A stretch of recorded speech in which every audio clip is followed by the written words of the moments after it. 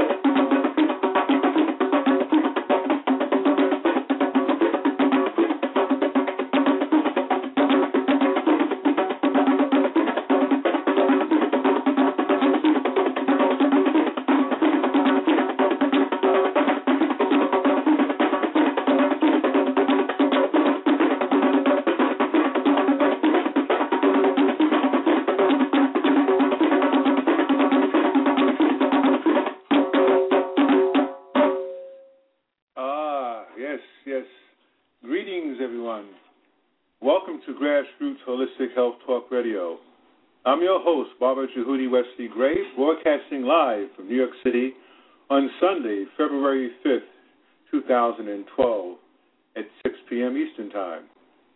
It's indeed my pleasure to be with you this evening, and I give thanks to the One Most High, my ancestors, my guardians, my mother-in-law, and my lovely wife, Spirit Change.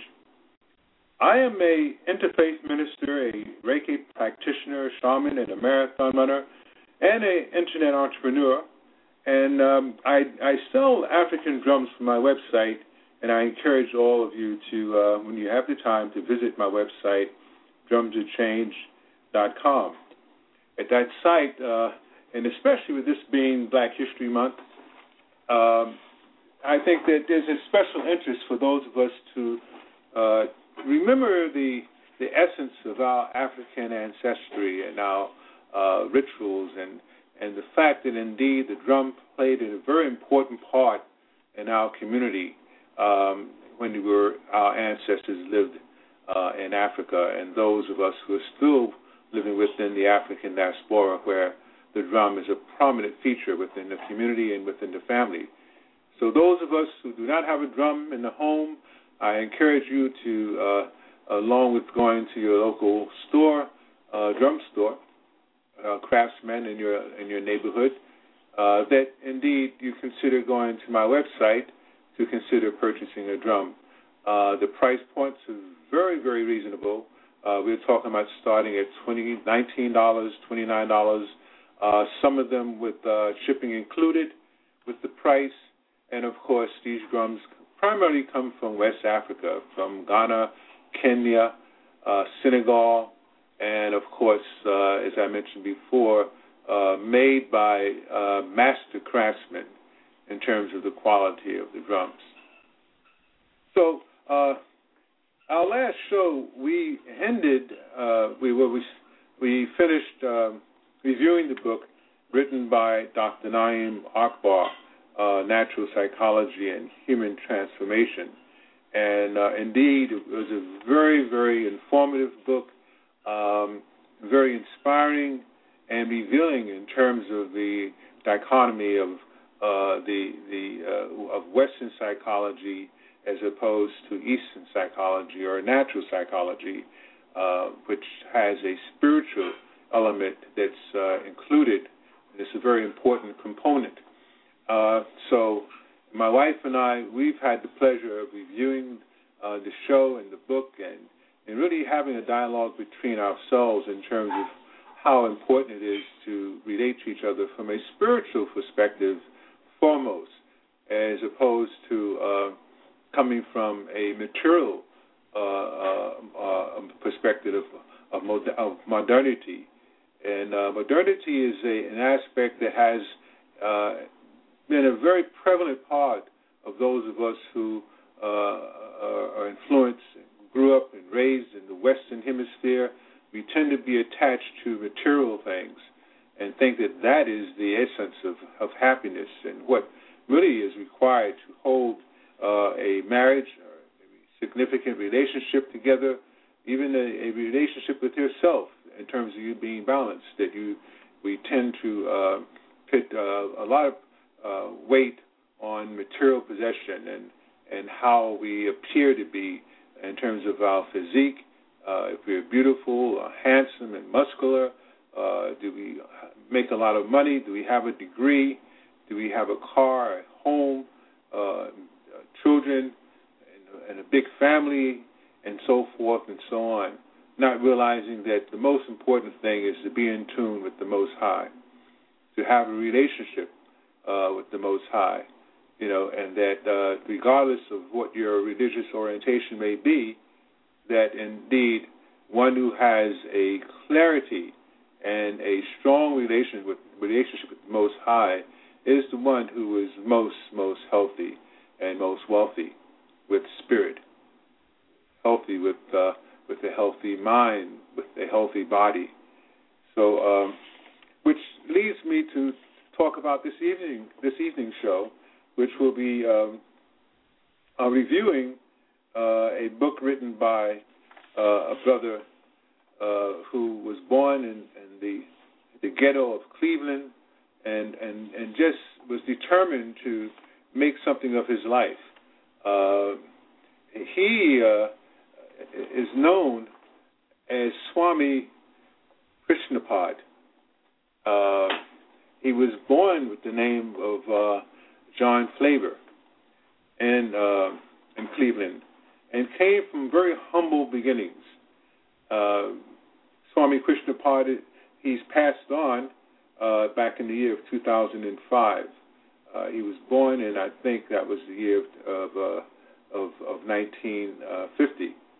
And he was a spiritual teacher, author, a Princeton graduate, director of the Institute of Applied Spiritual Technology in Washington, D.C., and he is a specialist, was a specialist in human relations and conflict resolution, who has had the opportunity during his life to serve as an international consultant to diplomats, including Nelson Mandela and the president of Zambia, heads of state such as the president, and also the general public. For more than 20 years he did this.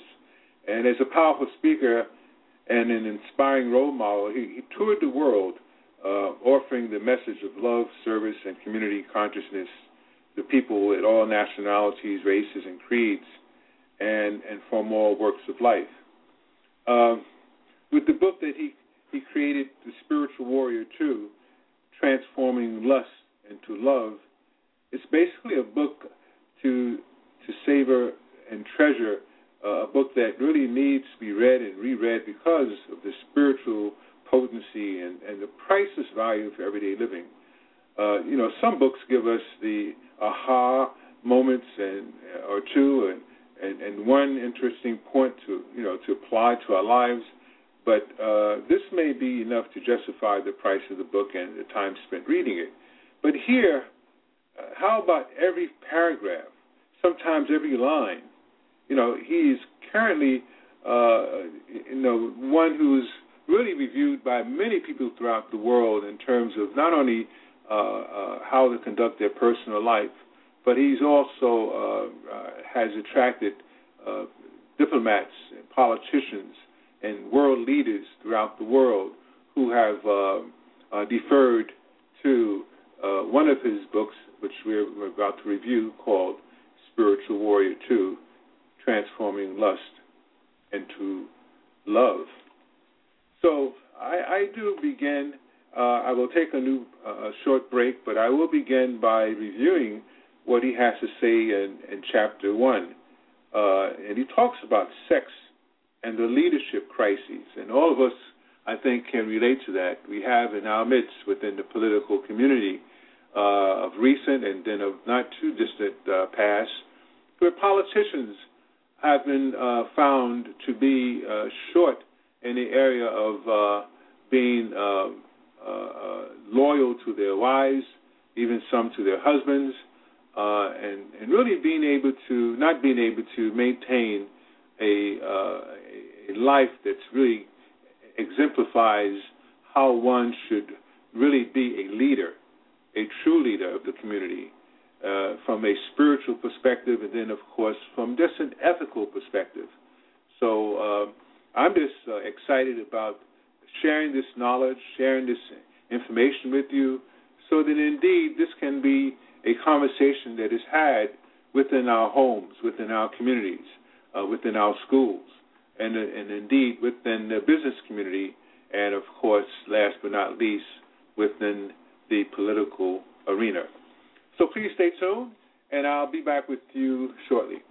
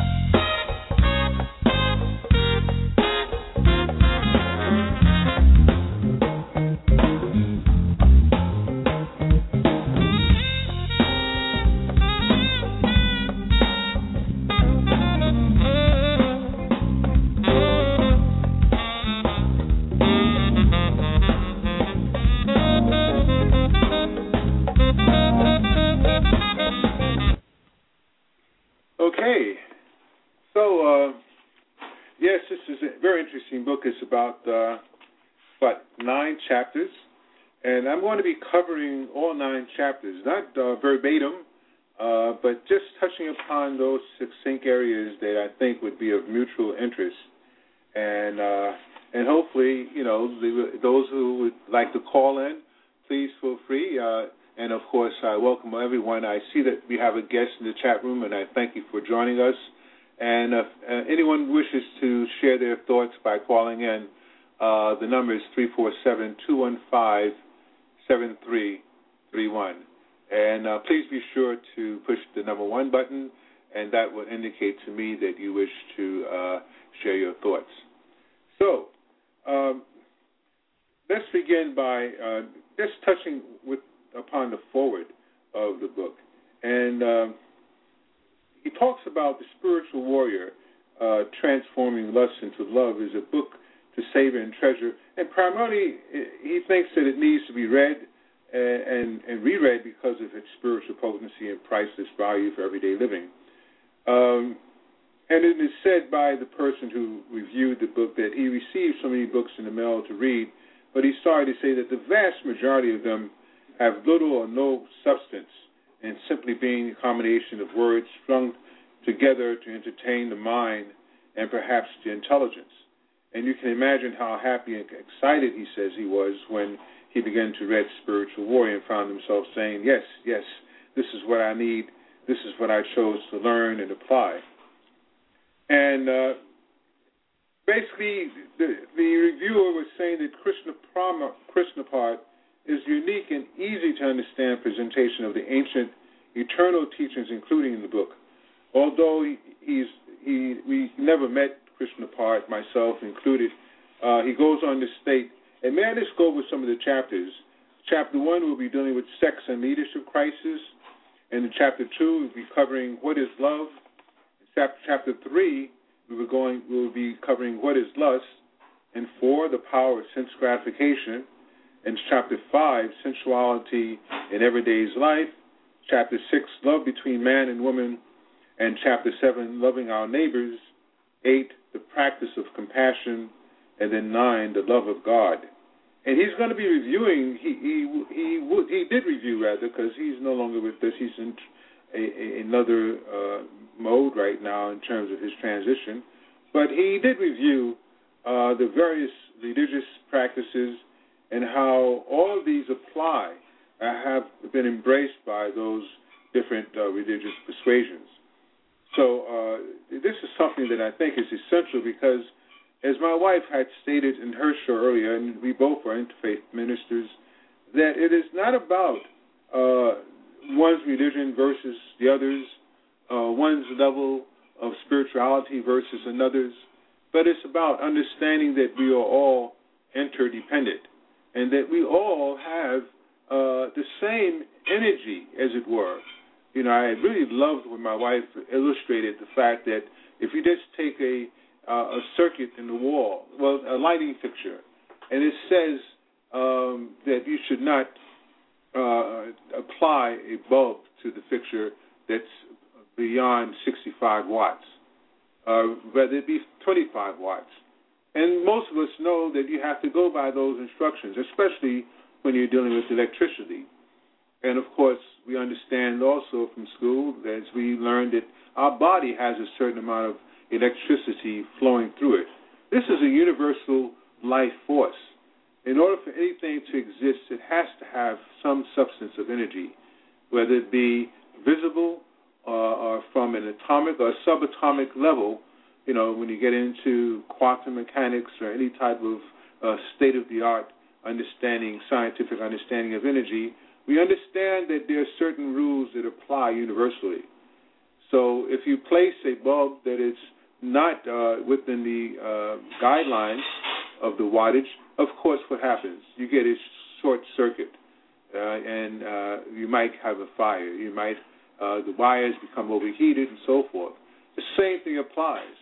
There are some of us who have to go to a certain ritual, a certain amount of training in order to be able to digest certain information so that our consciousness, our intellect, our spiritual awareness, our spiritual IQ, as it were, is not short-circuited.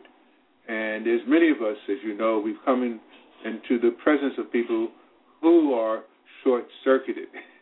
You know, they come to us with a certain level of arrogance, a certain lack of compassion for their fellow men and women in their lives, and they consider themselves to be spiritual. They consider themselves to be religious, at least. And, of course, we know that there is a difference from being religious as opposed to having a spiritual, universal orientation. And that's the book, Yes Indeed, which attracted me, was the title of Transforming Lust into Love. Because that word lust doesn't always have to apply to sex, to sexuality. You know, lust can apply to the essence of those who are lustful for power and will do anything to gain or get that power, you know, by lying, cheating, and stealing, you know, and misleading. And again, that's where the political piece came into play, where Swami Krishnapal was called upon international world leaders to lecture, to speak upon this subject. He was called to the United Nations many times to speak upon this. So I'm just excited to be able to share the book with you, the listening audience, and to see indeed if we can just absorb as much as possible from this rich information. Hi, Hunt. How are you? I'm wonderful. How Great. are you? It's good to see you. My wife just walked into the studio area of our home, and I'm really excited about having her with me, because when I read books like this, and she doesn't even have to say anything, just be in the presence, I know that it makes a big difference not only to her, but to us as a team as we take in this knowledge. So, the person who reviewed this, Terry Cole Whitaker, she states that it was a pleasure that I offer my reaction to Swami Krishnapar's unique, easy-to-understand presentation of the ancient, eternal teachings included in this book.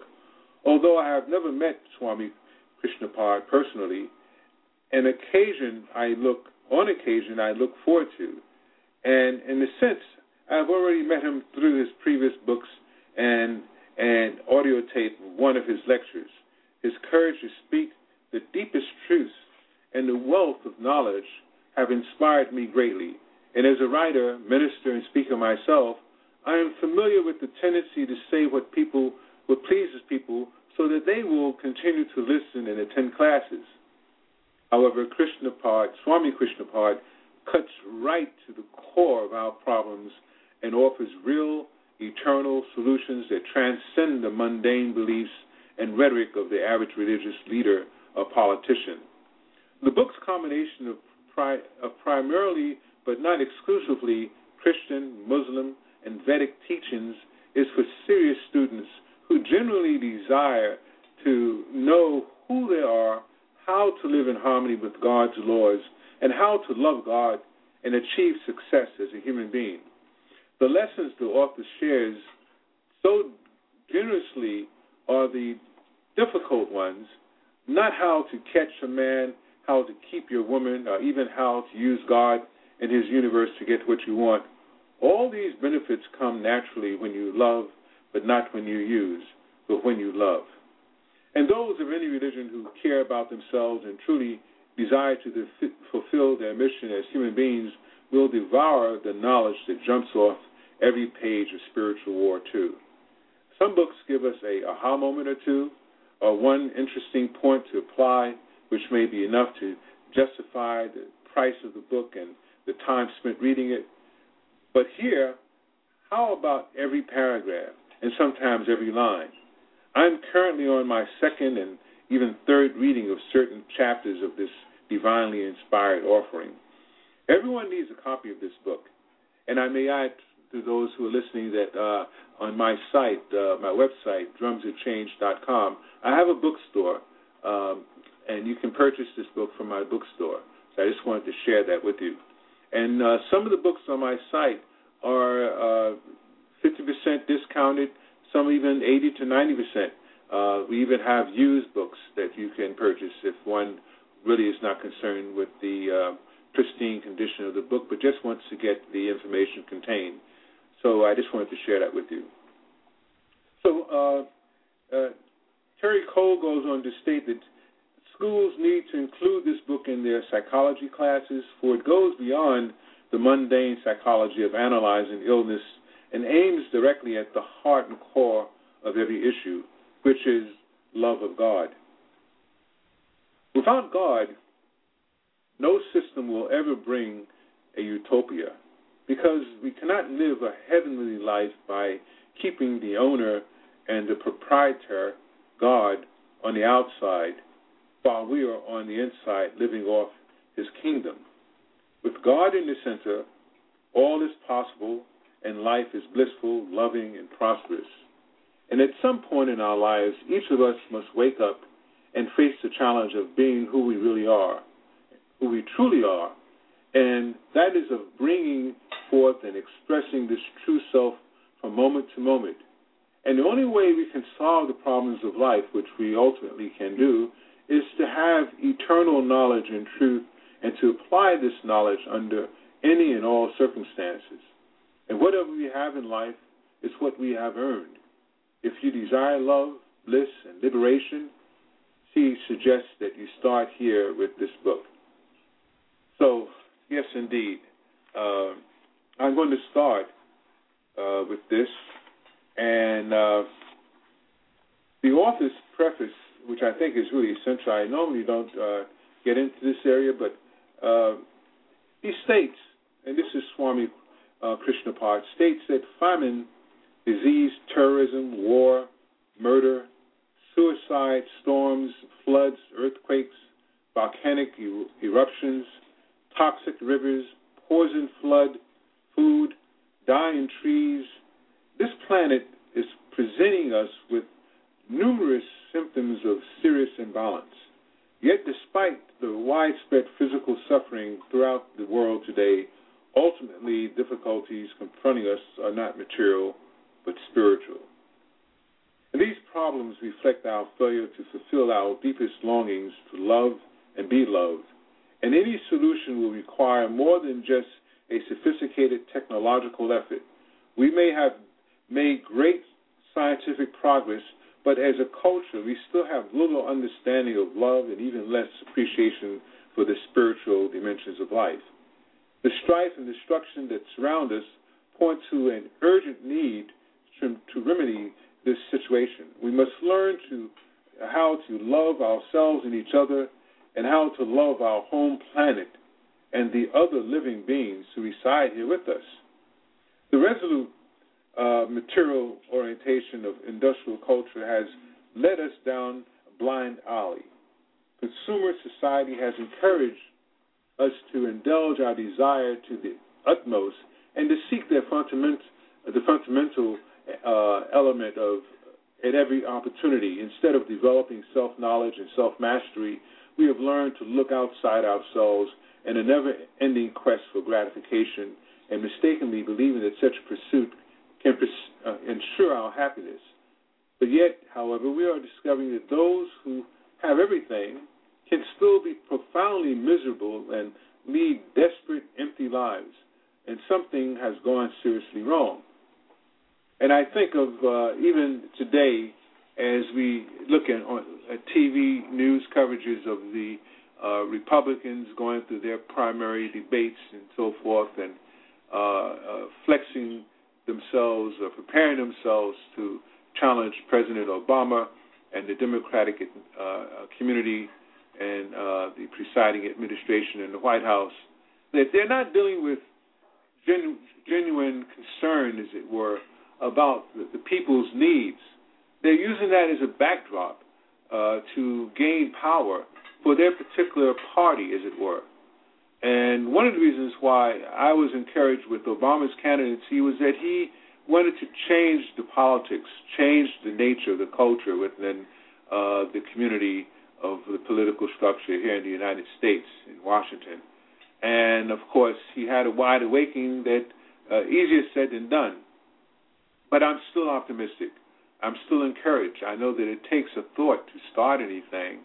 And my wife and her show this morning, and we always talk about this from time to time, how indeed thoughts create things, and that the law of attraction starts with what you think inside, what you contemplate, and then, of course, what action you take from there, and from those actions there are results. So we're still in a very infancy stage in terms of understanding these dynamics on a collective basis.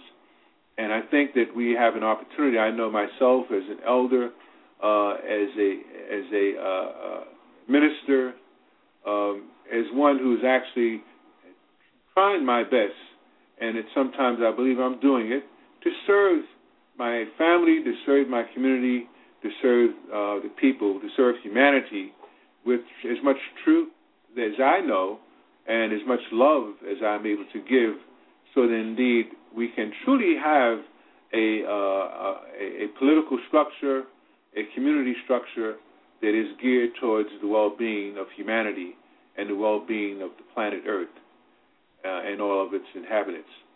So this is one of the books that allows us to contemplate that and to recognize that there are certain principles that if we incorporate that into our lives, that we will be successful in this endeavor.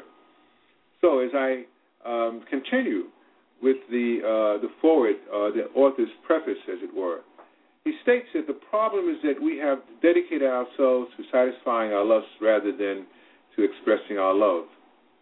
And although all of us are inherently loving beings, we have forgotten our true nature and sacrifice our birthright for a seductive substitute that ultimately brings us pain rather than joy.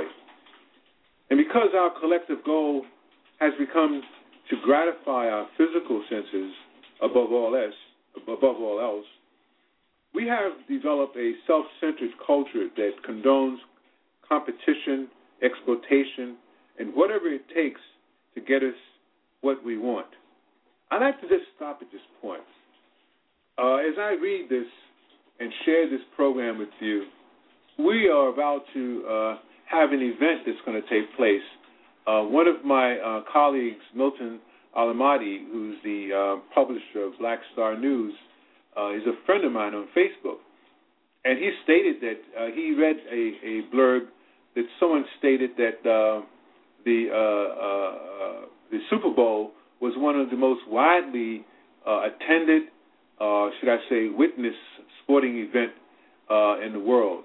I think something like 50 million. He stated that, soccer worldwide, the soccer championship comparable to the Super Bowl has over 150 million people attending. And then there was another person, a Facebook friend, who said no, that half of the world actually witnesses the soccer game, and should I say the championships of soccer in that community, which actually is the original football, what was originally called football. So 500,000. I believe there's about 7 billion within our population of the world. So that would mean that would constitute 3.5 billion people looking at a game called soccer. Now, I know that in that game, there is a lot of violence. During the game, mostly, there is not violence. There's just the kicking of the ball with the feet and not touching it with your hands, and, of course, trying to get the ball into a goal. And then you have the goalie and so forth who tries to protect the goal from being the ball going through and past him so that a point is scored. And the points are very low. Sometimes a game is won by 1 or 2 points, and under 5 points between each team. However, occasionally there is a fight.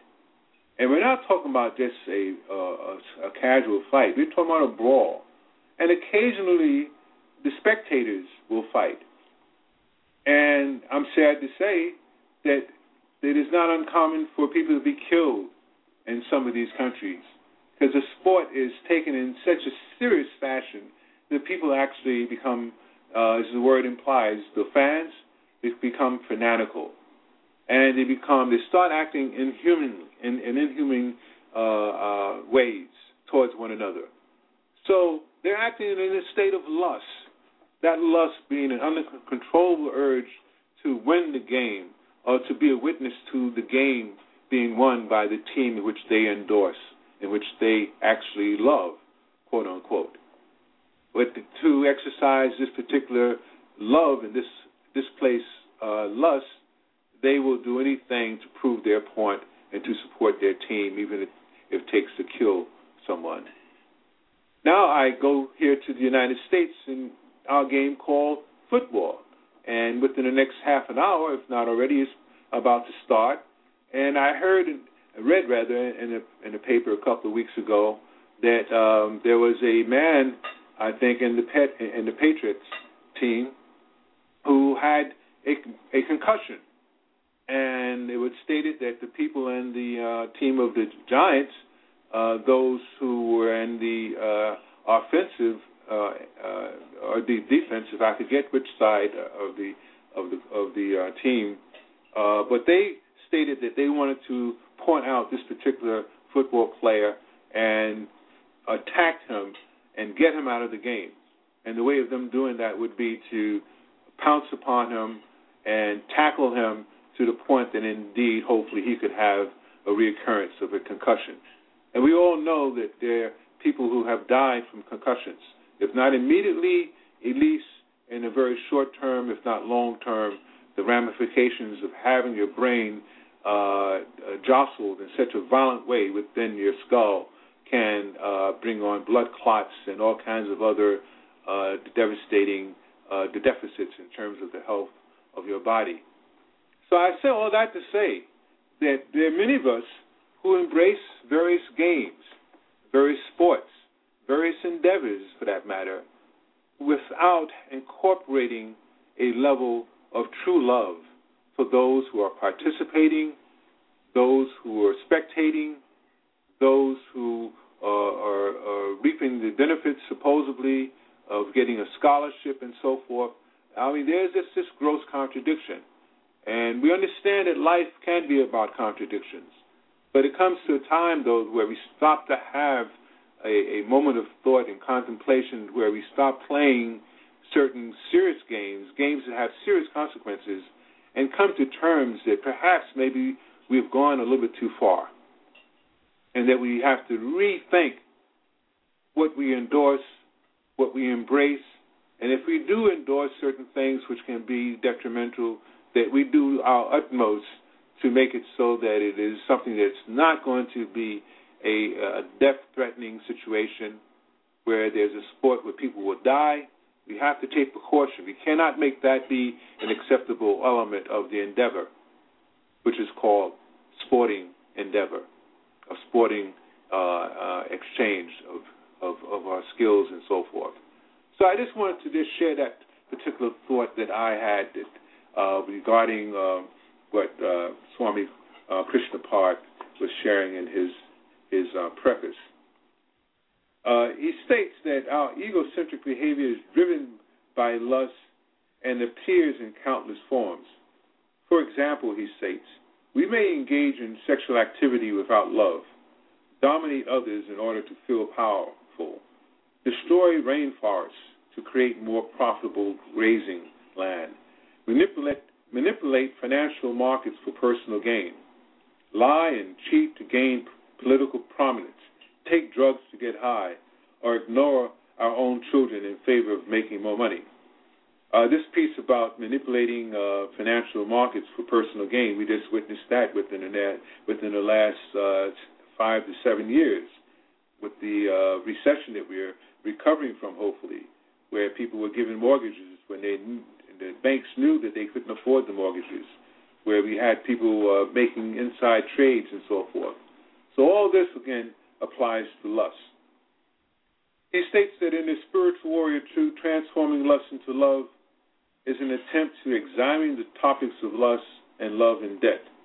The book's premise is that we must gain a spiritual understanding of lust and love if we are to live healthier, more productive, and more fulfilled lives.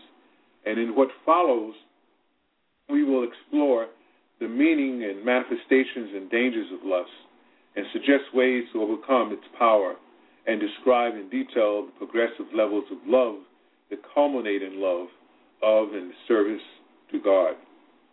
The first chapter describes the world's crisis in leadership, a situation that has a profound impact on all of us.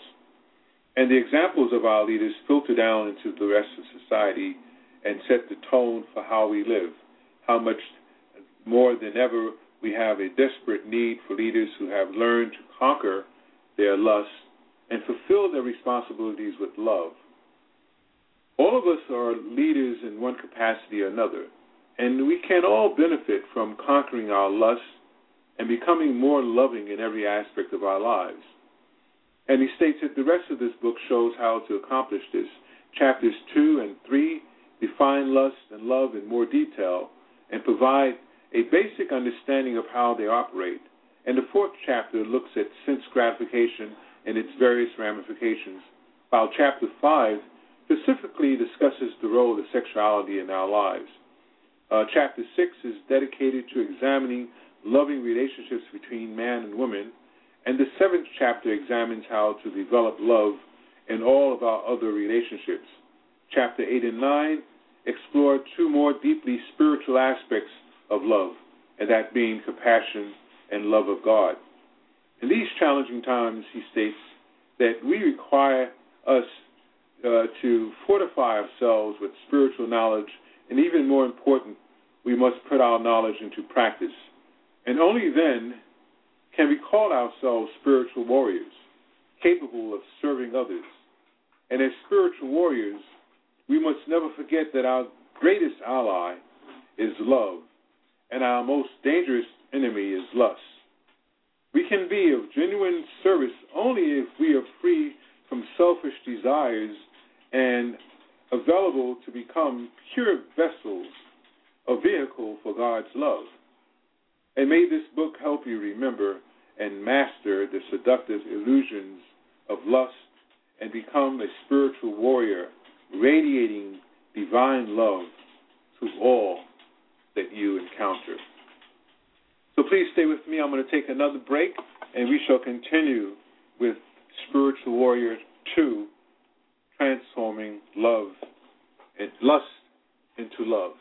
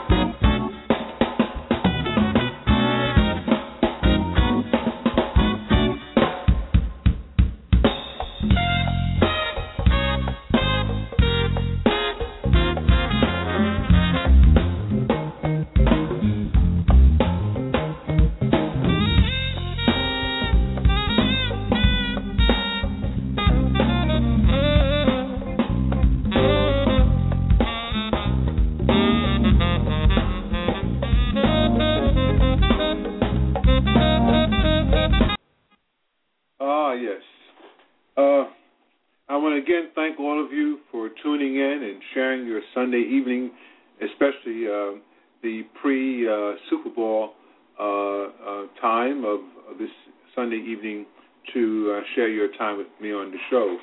So, again, I thank you. I will begin with Chapter 1, which is dealing with sex and the leadership crises. As the 20th century draws to a close, the world faces innumerable challenges. Although technical advances have succeeded in making more inhabitants of this planet more comfortable, in general, people do not seem to be happier or more peaceful. Huge inequities continue to exist around the globe, and even among the affluent, material prosperity is no guarantee of fulfillment. The planet's ecosystems are seriously out of balance. Wars and conflicts exact a tragic toll, and all around us, people are pursuing prestige and profit at almost any price. And what is the reason for such a state of affairs, he says? To find an answer, we must look beyond the surface of events and probe deeply into our own hearts. The ultimate cause is not a specific set of historical events, important though they may be, but our own thoughts, feelings, and desires. And I stop here by stating that from what I've humbly learned is that we tend to think that our thoughts are individual thoughts. But indeed, it has come to my understanding that our thoughts actually coincide with other thoughts that are shared by other people. And that dealing with this, the law of attraction, we can recognize that some of us are very much aware of the fact that we attract those in our lives who share common interests. And we feel that, oh, yes, if that person shares this interest that I have, then indeed we are onto something here, and we must be doing the right thing. And that's why people embrace certain religions. Within the religions, they embrace certain mosques, certain churches, certain synagogues, certain entities and venues which purport the practice of their religion. And thus you have the backbiting, and you have the holier-than-thou syndrome, and so forth. And even in those who say, I'm not religious, but I'm spiritual. And they have the same type of superiority complex or inferiority complex and this mode of separateness. However, as we recognize that our body is composed of anywhere from 2 to 6 trillion cells, that they compose one body, which is what we call our body. But they all individually have an interdependency upon one another.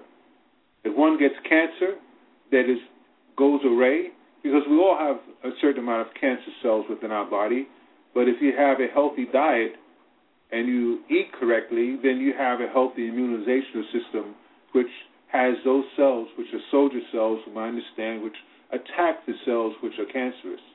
And they get rid of them and devour them in whatever process from a microbiotic level occurs, and you do not succumb to becoming sick with cancer. The same thing applies to those of us who live in certain communities.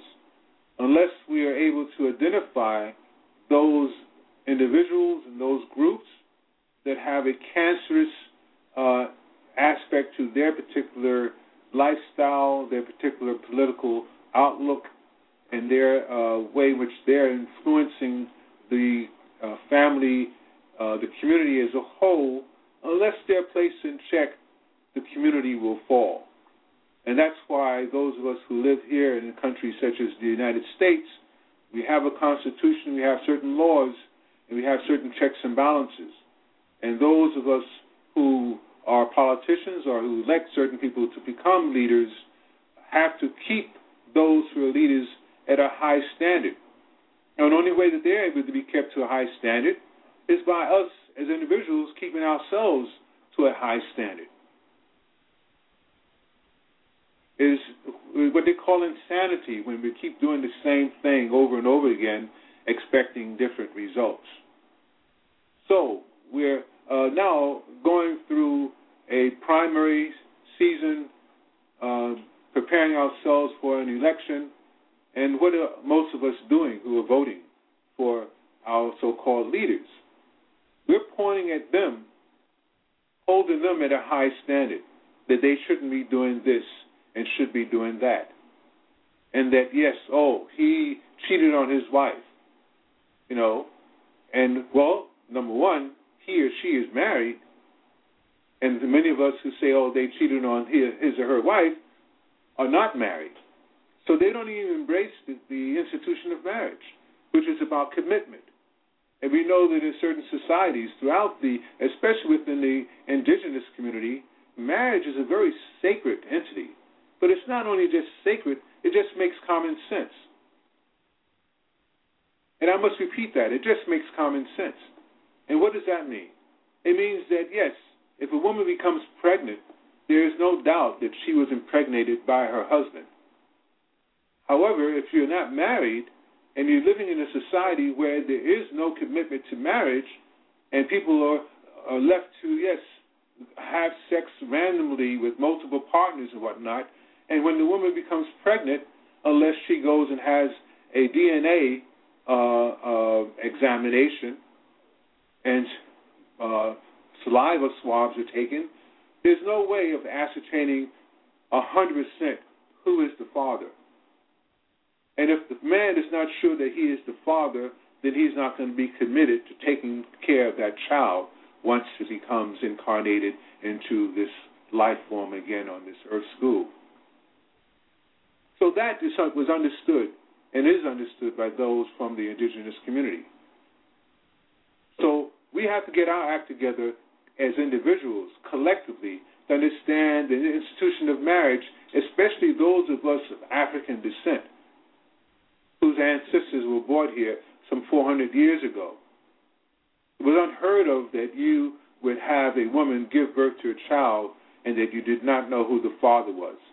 And also, not only that, but if the woman became pregnant, that she was immediately married. A marriage was arranged. And, of course, even beyond that, there is no intimacy unless one was married to each other. So I'm not saying that all those things have to come into place, right away, but there has to be a redirection in terms of our consciousness, in terms of our awareness of why we have the problems that we have, why we cannot elect leaders in our communities who are going to be committed to embracing a high standard of living.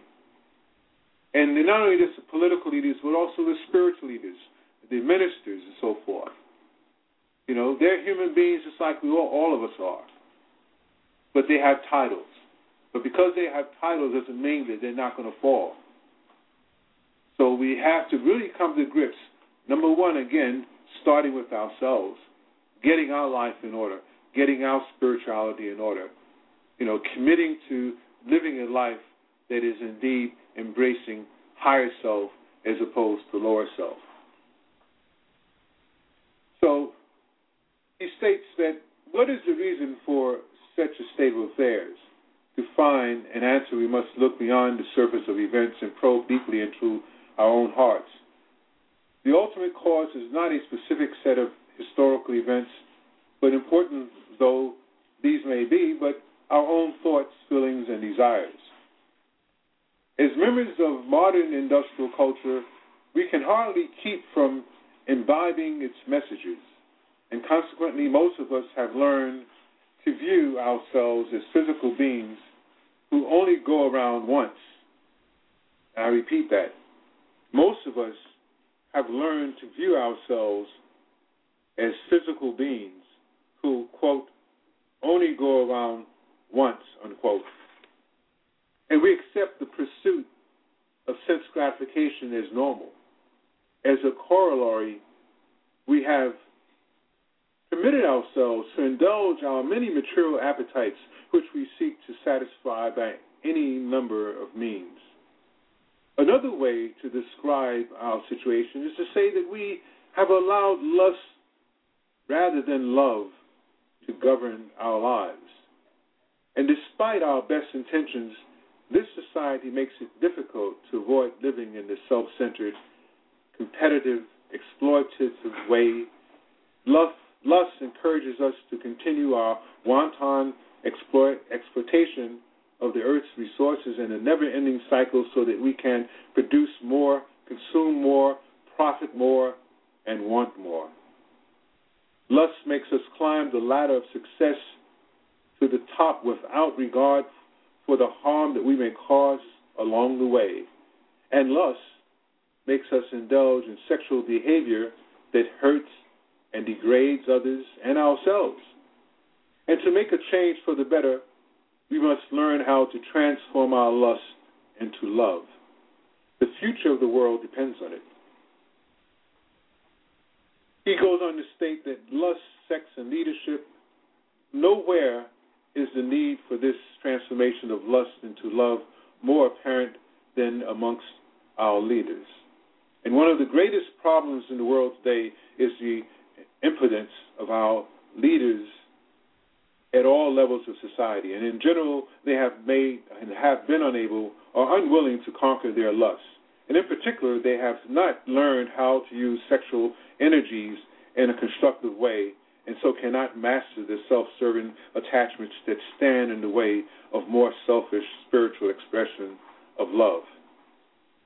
He goes on to state that as the 16th century French writer Baudelaire once said, the masses are docile. They are susceptible to fads and trends, and they emulate those who lead them. And that is why the inadequacy of leaders poses such a serious problem.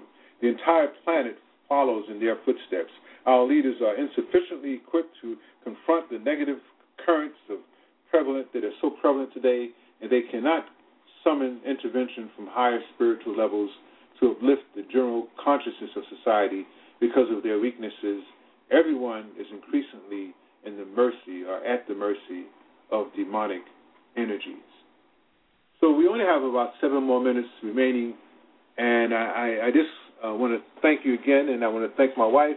And, honey, do you have any things that you would like to share regarding the book that we're reviewing and what I just shared? I'm really enjoying the book. I'd like to read it in its entirety. I haven't read it. Absolutely. Absolutely. We have so many books in our library, right? I know. That we have joined together with in ownership, and yes, there's so many books that you have that I haven't read, and I'm so happy that I decided that Spirit directed me to this book. Great. To review. Because I think it's something that's very important, and as Attorney Cole was stating in the forward, that they have read the book about 3 times. Yes, I remember that. Yeah, and this is one of, you hear that about certain books. Yeah, I have to read this over and over again. This and what she states is that not only some books you might read and you get a aha moment, or 2 from the whole book, and then some books you get the aha moment from a chapter, and then from a paragraph. But here, and she's not exaggerating as far as I'm concerned, that you get aha moments almost at every line or every other third line. So I'm so happy that I'm reading it and sharing it with the listening audience. And again, I want to thank all of you who've taken your time out to tune in this evening. That is really appreciated, and I like you to spread the word. And before I would be remiss if I did not mention the fact that my wife has a show every Sunday, and she has a workshop that she conducts every Saturday, and I'll let her just share with you some of the things in which she's doing. For those of you who are in the New York City area, on Saturdays from 1 to 2 p.m., I conduct a workshop where we talk about natural remedies for diabetes. Very powerful information being disseminated. And you can contact me at my website, spiritchange.com, for more information. Thanks. You're welcome. Yes, my wife is doing some very powerful work with regard to the issues of diabetes. And that's something that I think we all can relate to. I don't think any of us has someone within our immediate family who does not suffer from diabetes or may have it and really not even know it. So I encourage, indeed, the name of my show is Grassroots Holistic Health, and I try to share, at least I'm going to do it more so than I have been as of lately, but share information regarding health issues and natural remedies. My wife had diabetes and did not know it for a couple of years, and she's now recovered, just about fully recovered. And one of the ways that she was able to tackle this was by a natural, holistic modality of healing. And through Spirit, we were able to meet a naturopathic doctor who was able to steer her in the right direction towards healing, and these are things that you will learn about when you visit her website. That's, again, www.spiritchange.com. So I'm really excited. And also, I have a juice called Fruta Vida, which is a juice from Brazil that is made from acai, a berry that's found throughout Brazil, and yerba mate, which is a caffeine type of herb, and capucho, which is a fruit which also cleanses and is an antioxidant. So I encourage you to go to my Blog Talk page, and you will have links in terms of how to access that juice. And I also have a vitamin, a lipid vitamin, which does me very well. Those who may not 14 marathons, New York marathons, and I'm 68 years of age, and I feel 40 years younger most of the time by using these products. So, again, I thank you so much for tuning in, and please be sure to tune in next Sunday, and that will be at 7 o'clock. I made it earlier today, this evening, because of the football game. So I end by saying that we give this evening to you, dear Lord. May our minds stay centered on the things of spirit and good. May we not be tempted to stray from love, and as we begin this week, we open to receive you. Please enter where you already abide. May our minds and hearts be pure and true, and may we not deviate from the things of goodness. May we see the love and innocence in all mankind behind the masks we all wear and the illusions of this worldly plane. We surrender to you our doings this evening and this coming week. We ask only that they serve you in the healing of the world, and may we bring your love and goodness with us to give unto others wherever we go. I bid thee farewell. Ashe, assalamu alaikum, one love, peace and blessings, all my relations. Thank you for tuning in.